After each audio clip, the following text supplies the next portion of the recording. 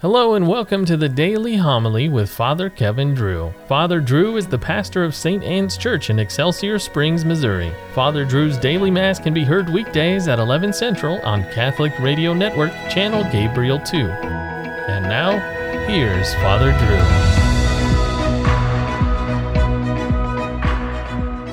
Drew. A reading from the book of the prophet Isaiah. Thus says the Lord, your Redeemer, the Holy One of Israel. I, the Lord, your God, teach you what is for your good and lead you on the way you should go.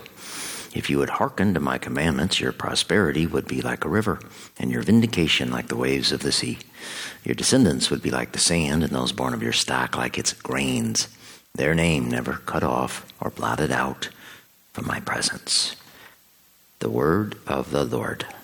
Those who follow you, Lord, will have the light of life. Blessed the man who follows not the counsel of the wicked, nor walks in the way of sinners, nor sits in the company of the insolent, but delights in the law of the Lord, and meditates on his law day and night. He is like a tree planted near running water, that yields its fruit in due season, and whose leaves never fade. Whatever he does prospers. Not so the wicked, not so. They are like chaff, which the wind drives away. For the Lord watches over the way of the just, but the way of the wicked vanishes. The Lord be with you.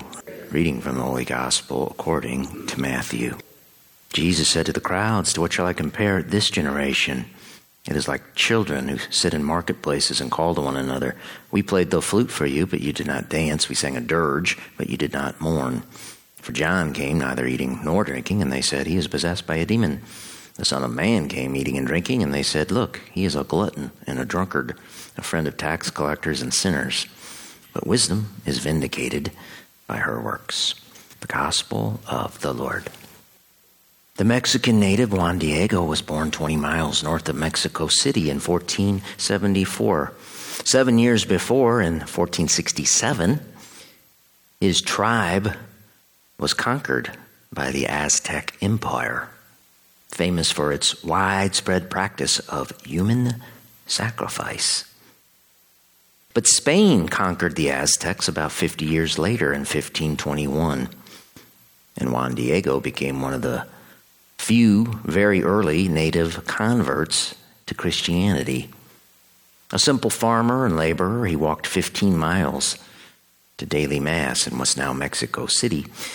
It was walking to Mass on December 9th, 1531, as he passed Tepeyac Hill that he heard music and saw a glowing cloud encircled by a rainbow. A woman's voice called to him to the top of the hill. There he saw a beautiful young woman dressed like an Aztec princess. She said she was the Virgin Mary and asked Juan to tell the bishop to build a church on that site. She said, I vividly desire that a church be built on this site so that in it I can be present and give my love, compassion, help, and defense. For I am your most devoted mother, to hear your laments and to remedy all your miseries, pains, and sufferings. The bishop from Spain was kind to Juan, but skeptical. He asked him to bring proof that Our Lady was really appearing to him. Before Juan could go back to the lady, he found out his uncle was dying. So he skipped his scheduled meeting with her. The lady, however, met him on his path and told him that his uncle had been cured. She then told Juan to climb to the top of the hill where they first met. And he was shocked to find flowers growing in the frozen soil. He gathered them in his cloak, his tilma, his long apron weaved from the coarse fibers of an indigenous plant, and took them at once to the bishop. Juan told the bishop what had happened and opened his tilma.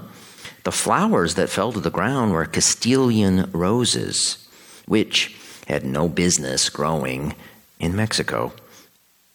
The Spanish bishop knew this, but then he and all onlookers saw the beautiful image of Our Lady burned into the tilma.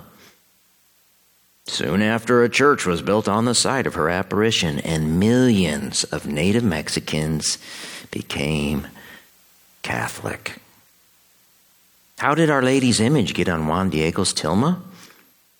To this day, no one knows. And no scientist can ascertain what material, what pigment was used to imprint the image. The tilma itself should have disintegrated about 500 years ago, but it is still hanging up in the basilica in Mexico City. In 2009, on her first official visit to Mexico, then United States Secretary of State Hillary Clinton looked up at the tilma and asked, "Who painted that?" Her Franciscan guide answered, "God did." Our Lady of Guadalupe, who directly assisted the church in ridding 16th century America of human sacrifice, is the patroness of the Americas. 21st century America, once again awash in human sacrifice, needs Our Lady's assistance more than ever. And so, Our Lady of Guadalupe and St. Juan Diego, pray for us.